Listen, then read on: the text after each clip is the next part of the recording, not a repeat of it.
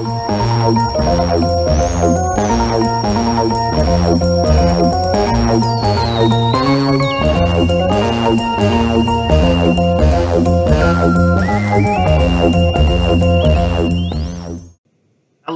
and welcome to Doctor Who 50 Years Ago, a show that looks back to the episode that aired in 1970 and looks at the differences between then and now.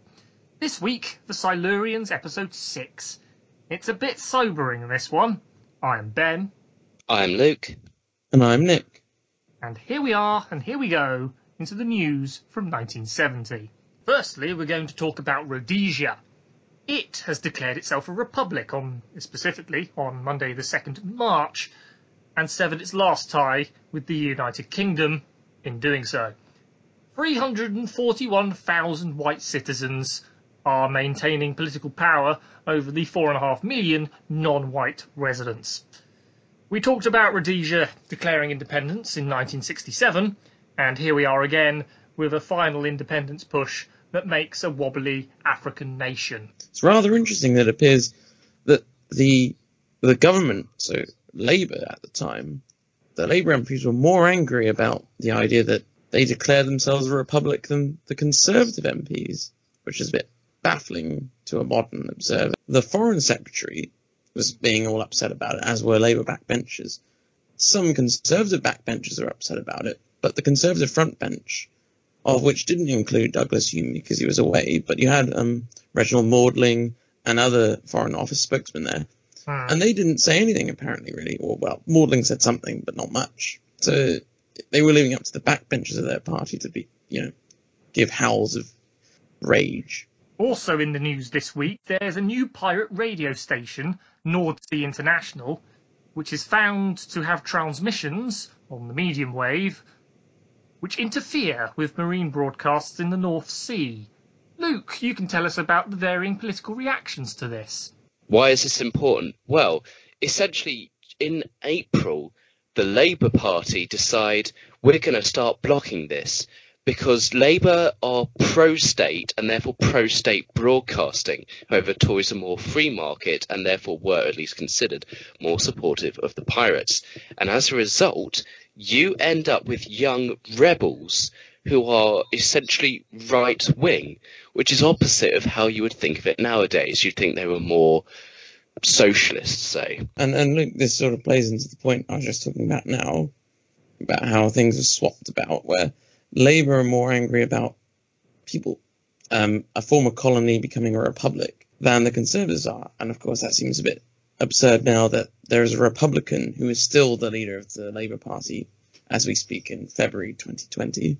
Absolutely. There's a strange shift that's going on here compared to what we would generally think nowadays. And whilst there's also that point, there's also the point that said Labour Party are still pro-state broadcasters, given that the Conservatives in February 2020 want to make drastic overhauls to the BBC.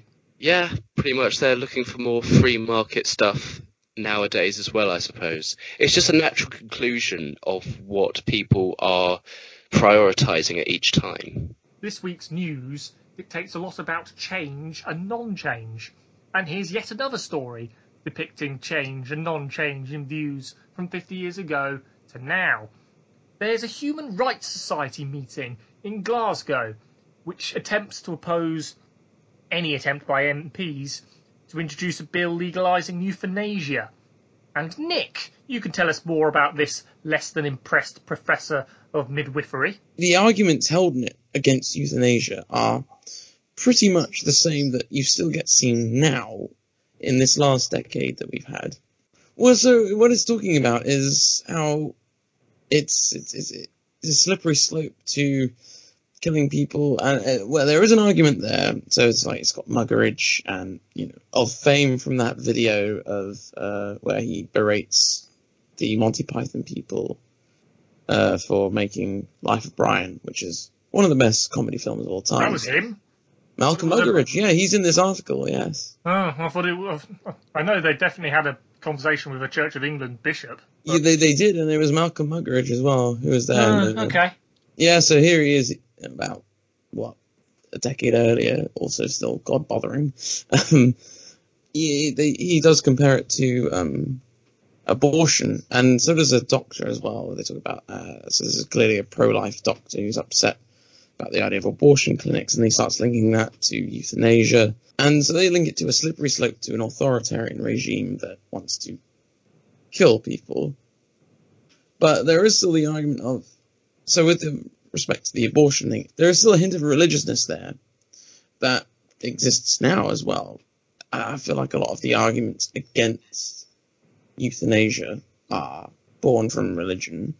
Specifically Christianity, yes, or other Abrahamic offshoots. Interpretation of Hippocratic oaths, etc., etc. We still have the same debates now. Now, people won't mention the Nazis by name now, which they do in this article, but there is still this idea, oh, that's a slippery slope to a state that will start killing its citizens, blah, blah, blah. If I may bring out an example, we have literally in this week in which we are recording a certain number 10 vetting. He was a super forecaster, yes. Well, this is one of Cummings' weirdos, isn't it? Yes, but he was talking the specifically about Zabiskie eugenics, and my tenuous link is Nazis. Yeah, isn't it nice that eugenics, which no one believes anymore, it was credible anyway, and then he immediately brings up eugenicist views. Well, I mean, someone dug them up. And these views were within the last 5 years and on multiple sites. So. How did dude who has crazy ideas get hired by number 10? Yes, it is a very interesting, if tenuous, point that seems to highlight the quote, the more things change, the more they stay the same. And these appear to be true, especially in these news articles from 50 years ago, when you compare and contrast them to what's happening nowadays. That was the news, and now we shall get into the Silurians, episode 6. Hey kids, do you want to see hundreds of people die from an alien virus spreading across locations you recognise? Well, here you go. And we can definitely see here that the appealing to adults aspect of Season 7, because a lot of adults were found to be watching Doctor Who at the end of Season 6, is definitely coming to light. And we're watching the Doctor battle with microscopes and testing for antidotes whilst the world dies around him. Lovely and adult. What I love here is, this is probably my favourite part about the episode, they've gone overboard on the whole, let's get rid of technobabble and sci-fi that it doesn't relevant, it's more like fantasy than actual science fiction. And they've totally gone the opposite route, and they've gone from a very soft to very hard sci-fi here. The Doctor uses a microscope as a microscope would be used at the time, and he uses lab equipment of the time to, find an antidote. It's not particularly tense drama, let's be honest here, but that's why they intersperse the brig on the phone shouting at people, because it's got to seem, there's something going on. There's got to be tension, yeah. Yeah, but it's great that the Doctor is using real science, and he's not just holding around a magic wand and going, bzz, oh, I've got the answer. Now I've shrunk myself and I'm going to go into my brain to fight this giant thing that turns into a giant prawn. Yeah, and that wasn't even 10 years after later. this. Doctor Who does very well with going between sci-fi fantasy and sci-fi realism. It's almost bipolar. Well, I absolutely agree. All of the science takes place in a human laboratory with human drugs, and have they said the word TARDIS at all in this serial? No. No, they haven't. So. He might as well just be man. Man with good immune system. Eccentric man as well, because, he's there bothering the people setting up the equipment. Hurry up, you contractors. I'm going as fast as I can! The only point where him being an alien is relevant is that's why he's morally superior, because as I said in the last episode, humans and Silurians are mirror images of each other, at least morally speaking. And he's probably different biological makeup, but again, that's just glossed over, really. Yeah, so the main thing is he is just a clever man who has strong immune system. Very down-to-earth Doctor who's going to fight a virus for the next 20 minutes. Why not look at that in more detail? So the dead Major Baker has infected a hospital, and all the doctors, and the nurses too. so it's placed into quarantine by the Brigadier at gunpoint. Yay, military. The Doctor and Liz are on the search for the cure, having been given the bacteria samples by the old Silurian. Even the Doctor's inoculated with antibiotics to ward it off, as he works in the research centre. Everyone's inoculated, except that Dr. Lawrence, because he's denying everything. Oh, and Masters too, because he's already travelled back to London, spreading the infection everywhere. Good luck travelling on British Rail. Liz attempts to be independent, but the Brigadier says, no, you're going to help me man the phones. And I guess because the Brig's handling the crisis, we can pass that over. But it's a nice attempt at feminism. Liz actually forces the Doctor to have the antibacterials. But she forces him to because he goes, no, it's ridiculous. But he still does it, so... And this isn't the first time in a medical capacity that she has some sort of influence over the Doctor. But I'll come back to that later. Okay. The biggest point I had about this scene was, do we still get country hospitals like this? At the very beginning of the episode. This is the second serial in a row where we've had country hospitals. Do we still get them like this? Well, thanks to Harriet Jones, she introduced new legislation regarding cottage hospitals. Of course she did. Of course that was a throwaway line in the Christmas Invasion article. It wasn't no, it was World War III. Oh, God, of course. Did you really? Yeah, no, it's what she keeps saying to the cabinet, and then, who cares what his name, fat guy, says, for God's sake, woman, get some perspective. I'm busy. And we're supposed to hate him because Harriet Jones wants to fight for her cottage hospitals. I love RTD just slightly more now, because he's obviously talking about this episode, like, he's talking about the Third Doctor era, I mean, all. And the cottage hospital in Spearhead from Space. Yes. That cottage hospitals. I am not calling this episode Cottage Hospital. Brig's ready to fight the Silurians. The Doctor still wants peace, but the brash young Silurian is in charge now, so there's going to be fighting between the Silurians and the humans. Dr. Lawrence is still holding on and being a very obstinate person, annoying Liz for no particular reason. And then Unit and the Silurians have a little fight. Not neither, such a caricature. Well, I can answer that one. Why I think Dr. Lawrence is such a caricature is because at the end, he snaps under the pressure of his career. This whole time, he's been building and building and building, and it's all he can fixate upon. And eventually, it gets him. He doesn't even notice his health. He doesn't notice anything around him. He shuts out everything except what he's focused on. And that could be a commentary on people who are just so single-minded on their profession to the complete blindness of the reality of the situation. It definitely trumps my explanation for it, is that you remember the Silurians could induce a mass psychosis in the nuclear reactor, you know, where Dr. Lawrence has been for a quite considerable amount of his years. Do you think he might have just finally snapped? But yeah, it's because he's a career person. He's career-centric.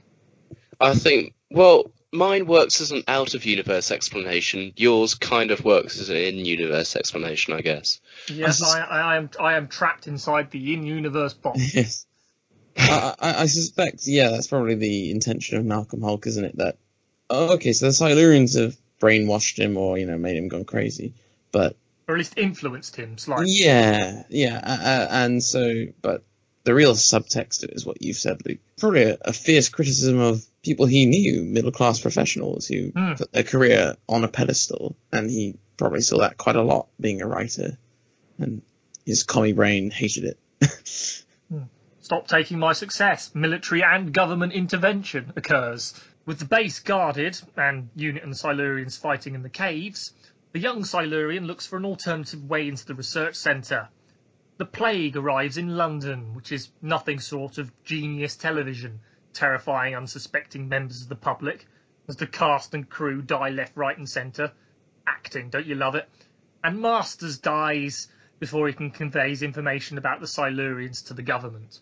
It's strange to think that there was a time when it was difficult to find somebody, because nowadays there's CCTV everywhere. It's strange to think that the army is this unable to be practical when there's an army person stationed outside our home day and night? I mean, in the days of police lineups and Shaw Taylor appearing on ATV going, "Can you spot this criminal for us, please? Because we have no information whatsoever." So it's 50 years hence that the Metropolitan Police started using facial recognition techniques. And random third-party companies as well. Well, of course. I mean, everything's privatised in the present, Ben, as well as, I guess. Quite. The Doctor uses blood samples to test his various palliative cures, and we see the process in painstaking detail, and there's a lot of dead air and no talking, which is a very interesting choice. But so is the line, "Some of these drugs are so new we don't even know their properties yet." There are very many connotations to this. Does medical science work like that? Maybe probably what it should have said is, some of these drugs are so new we don't even know their effects on humans yet. Because they should have at least tested them on rats at this point. I feel like that's probably the point maybe Malcolm Hulke wanted to get through, but it was perhaps script edited to sound more, "Oh my god, these are so new, we don't know anything about them," sort of thing. Or a line reading error. But why does the Doctor say we? He's not a human. He knows all this stuff because he's future foreign. This is back when the Doctor, even though he's a really super clever alien, why would he know about Earth medicine of the 70s? That or he's already gone native. I mean, the only reason he knows a little bit about medicine is because he studied Lidster. It's just, I think we've gotten so used to the Doctor becoming omnipotent after this point, basically from Tom Baker onwards, that we're used to him knowing everything, but up to this point, the Doctor isn't omnipotent. He's some alien traveller. He's definitely from the future. The plot demands him to know. Well, yeah. So here it demands he doesn't know about human medicine of the 70s, and that. Yeah, and he's talking to Liz, so probably humouring her as well. Yeah, he's desperately focusing on the task in hand, is that using human medicine to stop an apocalypse. But there you go. Well, yeah, because if you could just conjure up the cure, then the episode ends here. And there's no drama. There's nothing interesting. So when you talk about the Genius television of the railway station, yep, this is basically a rehash of the Spearhead from Space, but in a good way. In as much as it's learnt the lesson of that, which is, if you go to a public place that looks like anywhere in Britain, you bring the terror home. So the idea that the plague is spreading through railway stations is pretty terrifying. Indeed, it's going to cross oceans, but of course this isn't an entirely new thing for Doctor Who, because, the first point of sequel bait, the Dalek invasion of Earth, brings the Dalek to London. When Masters dies, he dies in front of a block of flats, a modern one, built in the last 10 years from when this was broadcast. Having infected a girl in a miniskirt on the way. Yeah, so you were really planted in this. It could happen anywhere nearby you live. That could have been anywhere. To me, it looks like it's by the motorway where they are on the thick of it, episode 1. But there we are. Of course you would. That's for you, Luke. Ding. I liked it. That could be my flat. That could be where I live right now. That could have happened just outside where I live. It's terrifying. That's sci-fi realism for you, and it's very good.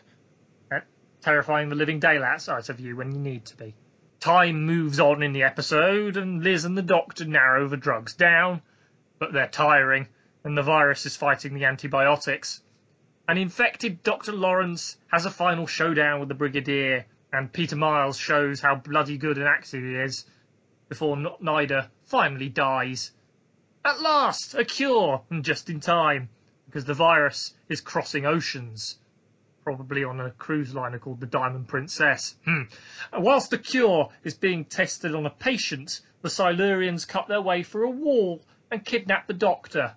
But I'm not interested in that bit. I'm interested in another line. Shall we comment on the press tapping the Brigadier's phone? Yeah. In Spearhead from Space, you also have these relentless journalists as well. Why is the press such a strong force in this season so far? Press are sort of a bit demonized, not in the same way that they're demonized now, but in a sense of where authority, people doff their cap to authority. Authority is actually respected. So these are insolent press people who are because the Brigadier, he's the authority figure here, and he is a really good guy. So the press are actually getting in the way of the really good guy doing things. I just literally thought that this is really around the point of the explosion of tabloid journalism, and indeed the Brigadier goes, "The Daily what?" And there's certain amounts of newspapers beginning with The Daily that we can possibly infer to, and certainly that Australian newspaper baron is definitely going his rounds. I'm thinking of two. One begins with S and one begins with E. Yeah. Seeing as what the role that the Daily E played in, let's say, a certain... Well, obviously one of them's so left-wing, they might as well have exhumed the bones of Malcolm Hulke. I'm more thinking about the one that was involved in a certain government scandal in 1963. Liz is the one who suggests the cure, isn't she? The doctor doesn't go, "Oh, that's wrong." He does it and then it's right, and he actually then claims credit. So, I mean, man claims credit for woman's work. It's not sort of, doesn't he? Like, that's sort of what happens. Well, Liz goes, "Oh, why don't you try these two strains or whatever?" And then the doctor's like, "Oh, could work." Does it? It makes sense that super clever companion who is Oxbridge educated, capable in all sorts of different fields, knows about this. Makes more sense. Doesn't matter that she's a woman, but it's good that in 1970 it's pretty enlightened to have a realistic woman coming up with solutions, as opposed to a woman from the future. That's a good thing. They showed that with the Patrick Troughton era. And also another point: antibiotics. They work in this. For the most part, yeah. They slowly die off, but they don't have another inoculation. As we say, that's the palliative. That's the ibuprofen or paracetamol to the actual cure. And what's funny is, so it mostly works, and so this is long before we really have any worry about how antibacterials will start to fail, because they're starting to fail now. So this sort of virus actually be scarier now. And to some extent it is, if only because of media exposure. Yes. And it's wonderful timing that we happen to have COVID-19 raging around the world as we speak. Yep. Because, of course, we were going to refer to that. Because it's so blooming prevalent, it's impossible not to. It is in the headlines every day, pretty much. Yep. Top story a lot of the days. Yeah. And here I'm pretty sure I referred to this last episode about how the Chinese Communist government mismanaged it at the beginning. But here we see that as well, so not NIDA acts a lot like the Communist Party in China did initially, where they just rejected its existence, and that's what's allowed it to spread from this initial point throughout China, and then because it was throughout the country, it managed to spread outside of the country. And indeed, Masters acts like other governments in that they allow them to be flown home and potentially carry the risk of infection. Yeah, because they think, we're above being infected or whatever. Or they'd rather treat it on their own soil and get the credit. Exactly. It is quite interesting that this is being very prescient. And we did say this last week, but, it's still extremely relevant now in mid-February, and I doubt it's going to go away, really.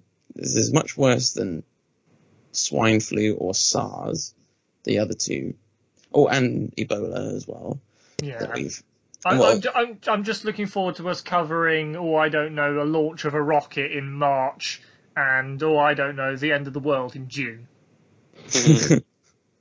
We can but hope, but we shall see if timelines are so prevalent between 50 years ago and now, as we go on throughout this series of Doctor Who 50 years ago. Thank you very much for listening. You can find us on Blogspot, which redirects to iTunes. You can leave positive comments there because it really helps. You can also find us on Facebook and YouTube, where you can like, comment and subscribe.